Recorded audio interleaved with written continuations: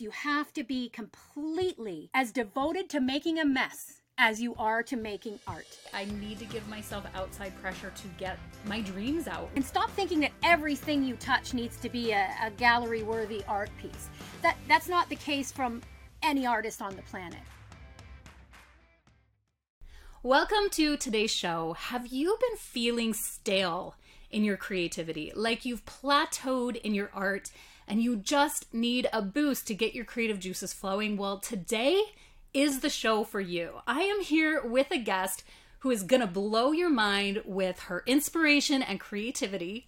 Her name is Melissa Nasby of Soul Fiber, and she is a fiber artist, puppet maker, and she calls herself a professional mess maker. You are going to love Melissa.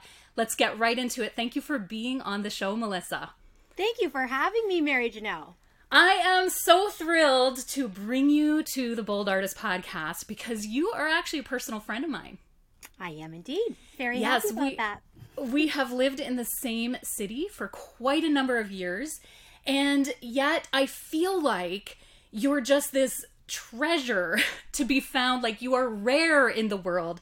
Someone like you is just so rare that I'm like, wow, I get to live in the same city as Melissa and have her on the Bold Artist podcast. And I want all of our fans and listeners to know that who you're about to hear, like, you are just going to be in for a real treat. Melissa is like no one else on the planet in the realm of creativity. Now, even though you're a fiber artist and puppet maker and you call yourself a professional mess maker, there's just so much more to your creativity and how you demonstrate enthusiasm and productivity. And you're a businesswoman. You are just brilliant in everything you do, Melissa. So I can't wait to hear more about you. So I know I've just shared with the audience who you are, but how about you tell us a little bit about yourself and how you even got into what you do? Well, first of all, thank you for those extremely kind words. Wow. I'd like to start every morning with a phone call from you, just like that. Okay? Then I can take over the world, I'm sure. Well, Mary Janelle, you know, you and I both have connected creatively over the years. I have my hands in a lot of things. Yes. I am constantly inspired by mediums. I began this journey, of course, as a child. I've always been creative, but never have I found my zone, the real motivator to keep me engaged and moving forward and exploring. And that is what I found in fiber. And so that is why I call myself a fiber artist. Even though I dabble in a great deal of other mediums, my heart belongs to fiber, and that's what really set me on this path to be a full-time artist. Wow. Okay, so can you give us a little bit of backstory of how all the different mediums you've tried that led you to fiber and what hooked you? Now, I just want to mention that a lot of our audience are painters, and they're part of the Bold School painting community, and they're pursuing paint as their medium. But I just also want to say to all of you painters who are listening and artists of various mediums, this is still a podcast you want to listen to, because Melissa, not only is she going to inspire our creativity in whatever medium we use, but she's made a journey to finding her niche. And I think that you and I, as painters and artists, we're looking for discovering our style and finding our niche. And that's why I think this is a critical interview to listen to for all mediums, not just those interested in fiber art. But tell us, Melissa, how you came through the journey of finding fiber as your thing. First of all, I'm jealous of all the painters, because that's the one area that's my nemesis. I am not as good as I feel like I want to be in my head. So. We all know that feeling. We know that jealous feeling. of all the painters listening. Okay. So one day when I grow up, I want to be like you. However, my journey was very, basic as a child, because I came from, a very practical middle income family. Yes. And, they just were more focused on, like, go to school, get your job sort of thing. And art, especially to my father, was just more of something you did for fun. It wasn't so much of a of a career path or presented to me in that way. So I really had to seek out my own ways to sort of release this creative energy I had, and or still have, thank goodness. And I started with just, basic things. I went into floral design really early in school, and I loved it, but I didn't love the component where customers would come in and tell you what they wanted. So I discovered very early that no, I need to make it. It has to be from me. I don't want to just be in a career where I'm told to put together something creative. That I knew right away was something that sort of smothered my personal creativity. So I need to feel free. I need to experiment. So I spent my teen years, my young adult life, just exploring and taking every art class and just exposing myself to a ton of different little things, mostly craft items, not fine art per se. Until late in high school, I started getting into sculpting. Loved it. But Clay, I have ADHD, so I have to be very careful that something that takes a long time to process, like ceramics or firing something in a kiln, is not something that I have an attention span for. So I needed to discover something that was not necessarily instant gratification, but that I could do in one long stretch, that would just keep my attention. I didn't have to bake it or cook it or, anything like that. So I knew it had to be something with my hands on it the whole time to start seeing results. So that's how it all began. And then I was introduced to spinning wool, believe it or not, spinning my own yarn. And when that happened and I got those fibers in between my hands, that was it. I knew. It's almost a love story, really, when you meet that special someone and you're just like, you can't explain it, you just know. And I had the fibers in my hands and thought, this is my thing. And then I set out to discover all that fiber could do and push the limits, hopefully, within that medium. Yeah, and you are just so gifted and skilled at it. But what's really important for everyone to know as they listen to you, Melissa, is that you not only do, let's just say, the mainstream kind of fiber art, you've taken it to whole new levels through puppetry, through really large sculptures. Now, you have made some of the most massive fiber sculptures that I've ever seen or heard of. Can you describe that for the audience right now? Just because I don't even know if I can do a good enough job like describing what you've been capable of. Well, it's so funny. Earlier you mentioned, finding our style and that sort of thing. And it is a discovery process. You're discovering, what you enjoy or what your scale is. And what I realized is that very early on, when I discovered needle felting, which is the medium or the method by which I manipulate fibers now to sculpt. So I was able to combine the two things I love, the fiber and sculpting. And as I played and got frustrated with something small, because everything on the internet was small. You made these little figurines, right? And it frustrated me and I just didn't like it, but I kept trying it. And it was the first time in my life where I tried something I didn't like and then kept trying it. So there was something more there that I knew I was yet to discover. So it was the scale. And I learned it by gradually. I kept getting bigger and bigger and I realized that was my area. And of course, because it's the most difficult, the most space gobbling and, time consuming, of course, I have to choose the most difficult path.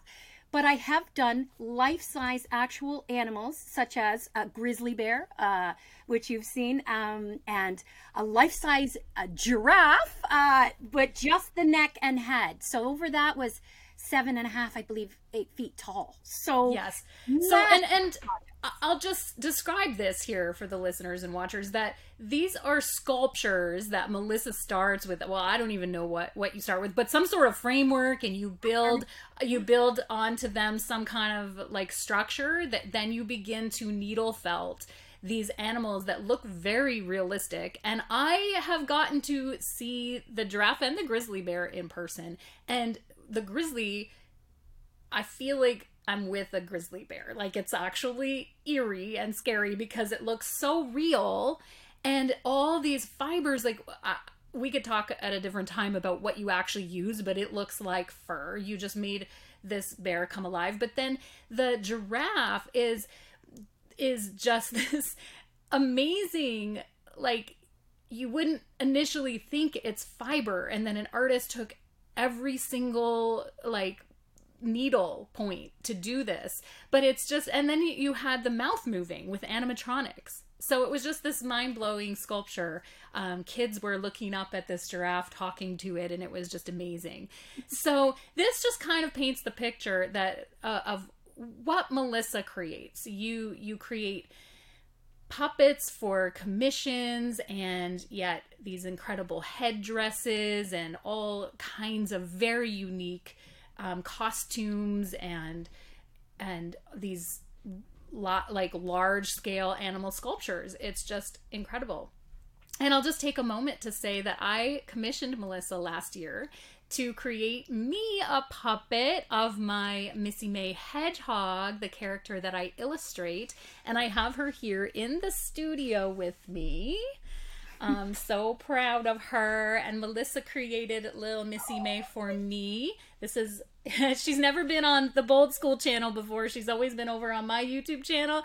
But here she is, and you did such a beautiful job. And this is entirely felt, and like felted, I should say. Felted. And so, Melissa, you mentioned earlier that you didn't want clients or people telling you how to create. So what is that process? Because I came to you with the vision of my hedgehog and, said, Melissa, this is what I illustrate, and I've been wanting a puppet. And you got inside my brain and brought out this beautiful puppet. And yet, did you feel like someone was telling you what to do? Did you feel like you had enough creativity? And what is that process like for you? Well, I think with every artist, there's this love-hate relationship with commissions, right? Because you have to do it. We have to earn a living, right? So when someone comes to you and asks or presents you with a job, of course. And that does actually excite me because now it's a challenge, right? So again, initiating that ADHD component where I have to have some level of excitement and interest. And I'm very careful with who I do commissions with because I knew you and I knew your talents, right? Excuse me. So I knew that when you're coming to me with something, first of all, your illustration skills are off the charts. So I knew it was going to be amazing, whatever you were going to ask me to do. Thank so you. When I love it and believe in it, no problem, right? There's none of those feelings. It's when, and why I bring up the floral example was because it's just everybody needs flowers, right? So they can come in and say, can you put these red and purple and this together? And I was like, no. I don't want to do that because it's not going to look good, right? But to them it looked good and that's what they wanted. So I had the problem with working with people who like different things than I did, or I had to feel like I was inspired or invested or interested in the outcome. I guess that's really what it boils down to. I'm not just a spoiled monster who can't be told what to do, but I am, well, my husband might argue. Well, it's really hard for a lot of artists to start taking commissions, and that's why I wanted to ask you about the commission aspect, and you had brought it up earlier with the florals, is it's hard for artists to, especially when we're beginning, to first of all get brave enough to work with a client and then to find it within ourselves to match the client's expectations and to be happy doing it because we do want to create just what we want to create. We're taking a brief intermission in today's episode to thank Bold School for creating this podcast to give artists voices and a place to learn bold color art and painting in Bold School. In Bold School, we have a vibrant online community, mentorship, support, challenges, and online classes to equip you not only in skill, but in being a wholehearted artist. Make sure that you hop on our newsletter list on boldschool.com to find out more about being a bold artist with Bold School. And so I think that you sharing first that it's a challenge, and I've actually in past episodes brought forward the challenges of like taking commissions for getting better, because I think it makes us better artists to work with a client's expectations. And so yet, how do you balance it, Melissa, between your taking like commissions and clients and then making art for yourself and what comes from your imagination? How do you balance that? Well, living where we live in this beautiful part of the world, but it's actually not really ideal for someone as niche as I am. So it's tricky. So I end up, I'm not fighting people off. Let's put it that way. Okay. Yeah. Politely. But I do, like I said, I will turn down a job that doesn't mesh with my, I don't want to put my name on something that I didn't feel it with, or I didn't feel like I could work with the client. So yeah, it does make you better, but that's also scary. Exactly what you said. It's very hard to take sometimes very blunt criticism from someone where you thought you were on the right same creative page, and then you discover when you present your work to them that you missed the mark. That's difficult for anyone or as an artist to take, but you have to do it to learn how to take it, and then to learn how to apply it to your art, listen to what they were saying, and at the end of the day, they're the paying customer. So if they're happy, I just have to know that I did good work on it and I did what they wanted to do. Of it. Yeah. But I don't like to do too many that sort of takes a lot out of you.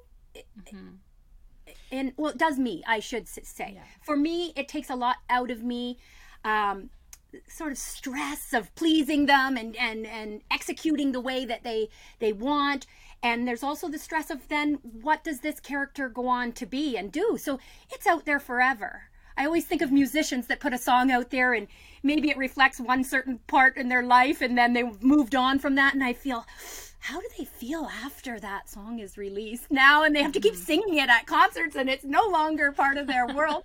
I compare it to that. Like, you have to put this out sort of forever, right? Yeah. It's in someone, especially like a client like you, MJ, is where you're going to use it in your world for more, podcasts and shows and fun things. And I have to be proud of that. And I want it to be out there and I want to tell people about it. So I have to have that feeling. And if I don't, I just won't accept the job.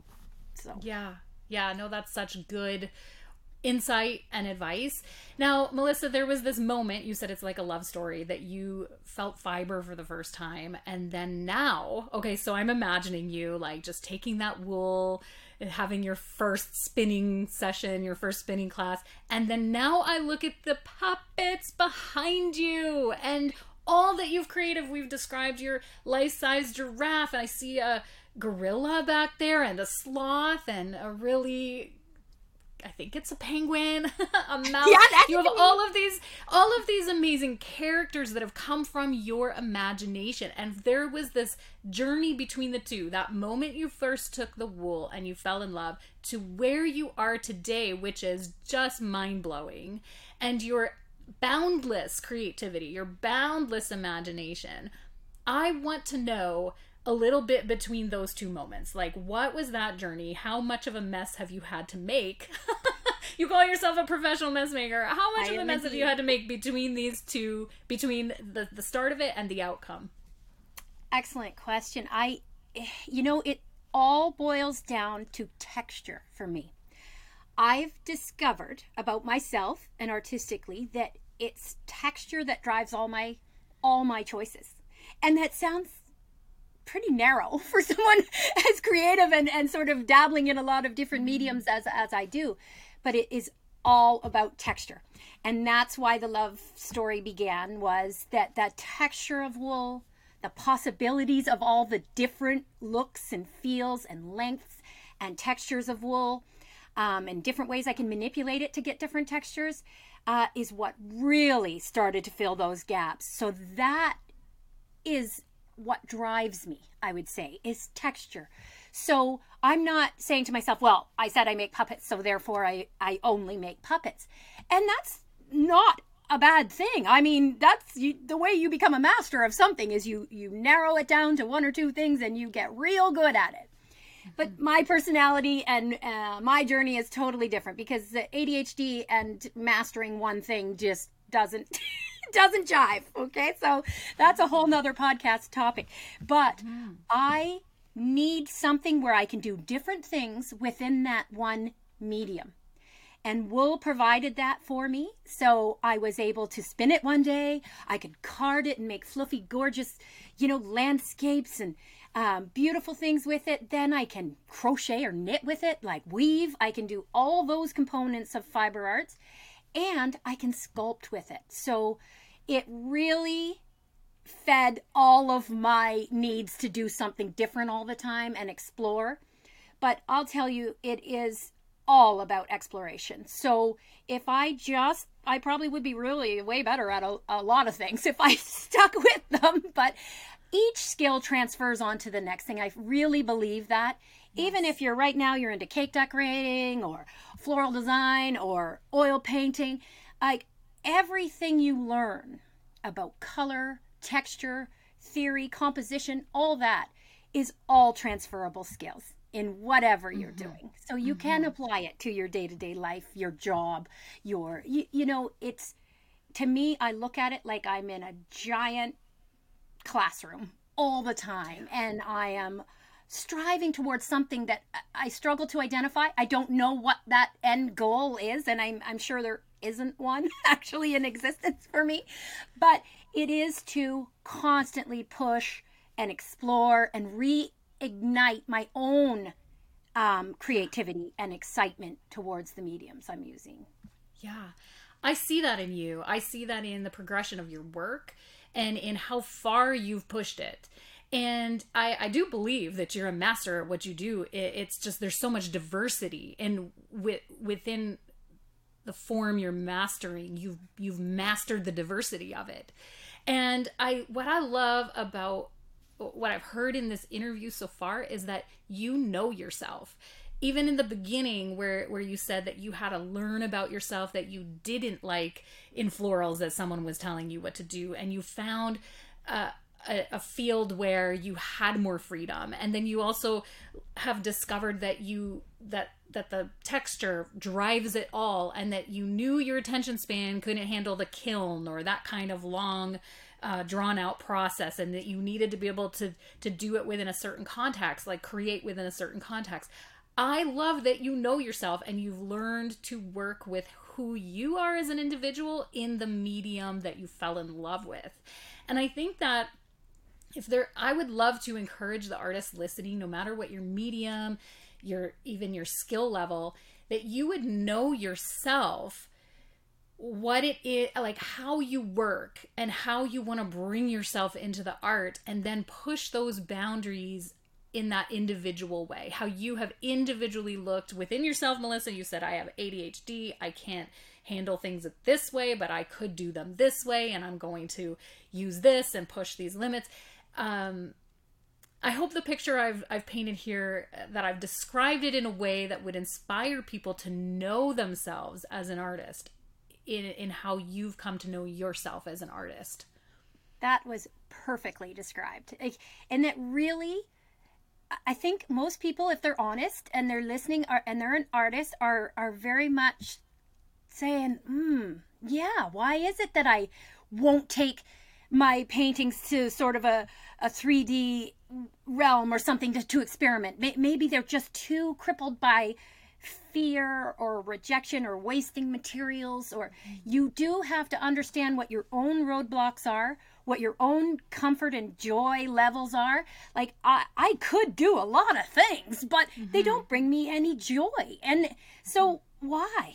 So many people say, well, why don't you sew? You make costumes and you fabric. But it's fabrication only for me, because the sewing machine and I have a very, very tumultuous relationship.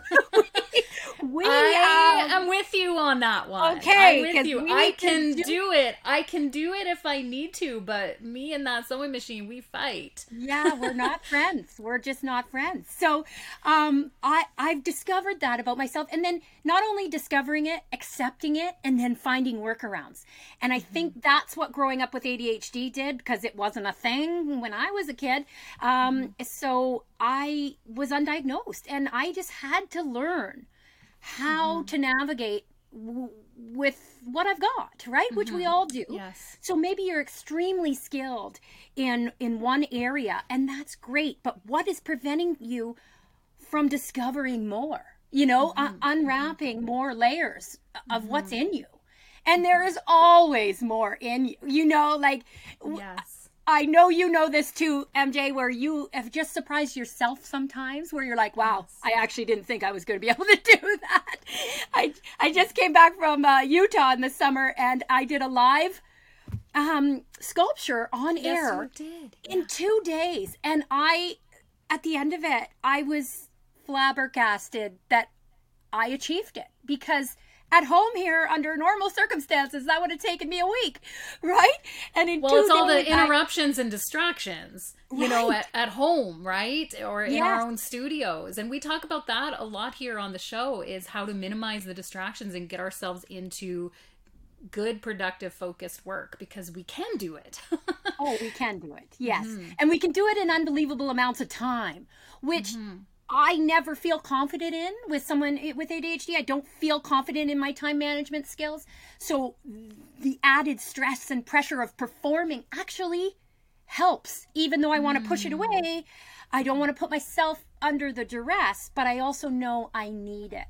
So if you discover that about yourself, like, well, then maybe I do need to seek some commission clients so that I have a deadline, so that I have to answer to someone, and it will almost drag you kicking and screaming towards discovery, right? If you're not able to sort of self-motivate that way, then set yourself up to get motivated by force of circumstance, right? So, I call that outside pressure. And it's a trick that I need to use as well in my own life and creativity. I need to give myself outside pressure to get my dreams out, really, because if I have a dream just inside me floating around, I'll do it in Mary Janelle time, and it could take years. Like, even to begin podcasting was a dream of 6-year dream that I didn't move on until I had some outside pressure, which was actually part of the Bold Artist podcast coming about. And so I know that outside pressure of any form, whether it's a client, a commission, an accountability partner, a mentor, someone who's holding you to getting your dreams or your creativity out, it's key. It's really vital to have some outside pressure, because if we just do it in our own time, it doesn't always get done. Well, fear has a way of manifesting in these, delays, right? Because I'm just I'm being a complete hypocrite at this very moment, because I have been putting off going live and doing live streaming as well, just because I'm like, well, I don't know if I'm exactly ready, or my room isn't right, and I need more equipment, and I've just noticed my excuses piling up, right? And I thought, come on, I have to sometimes sit myself down and have a little chat and say, okay, life's going on. You do have something to offer. People who want and connect with you will want to learn and listen, and I'm sure you've discovered that with your listeners. They're people. You attract the people, who hear you, who get you, who want to learn from you. And I'm just really scared to take that step. So I'm very excited to be on this today. It's very much It's a step in the right direction, for sure. So, Melissa, if we were going to wrap up today's episode with just, a little bit of a summary, I would like to ask you, what is your secret sauce? So here's Melissa. You are so creative, so full of life and energy and boundless imagination, and you've taken something as simple as wool and turned it into you've brought it alive through all your characters, and it just feels like you never stop. that you just always have this, flow of creativity coming out of you. What's your secret sauce? Well, honestly, it's a great question. I don't know that it's a secret, but it's very much just keep moving forward towards something. Get that creativity out of you every day, and stop thinking that everything you touch needs to be a gallery worthy art piece. That's not the case from any artist on the planet. It just isn't realistic. So you set yourself some realistic goals by saying, I just want to use my hands and my creativity every day towards something, because it should first and foremost bring you joy. If you're a creative being, it's just you. It's like breathing, right? Yeah. But then real life gets on top of that. Well, it costs money. Yes, art supplies unfortunately cost money. But there's lots of workarounds there too. You can take classes where a lot of things are included that you don't have to invest in at home. You can do a lot, or upcycle. I do a lot of upcycling in my art because, again, art supplies are expensive. So remove your barriers and make messes. You have to be completely as devoted to making a mess as you are to making art. And that's a good one. That's a good one. Blows a lot of people's mind, because especially if you're of that personality type who's just very hyper focused on one medium and achieving a certain level of skill, which is critical. We all want to get better at our skills, but if you're stifling your own creativity by over focusing on just the skills are sort of something that develop and happen as you play. And it's right down to the science of when we are children. Play is what helps us learn our environment and learn our boundaries, right? So when you don't allow yourself to play with your art supplies and with new mediums and discover what they do and put it in that memory bank for that moment that you are either required to do a job that is a little bit above your comfort zone, and you think, I'm still going to say yes to that job because I think I can do it. I have the knowledge. I just haven't executed yet.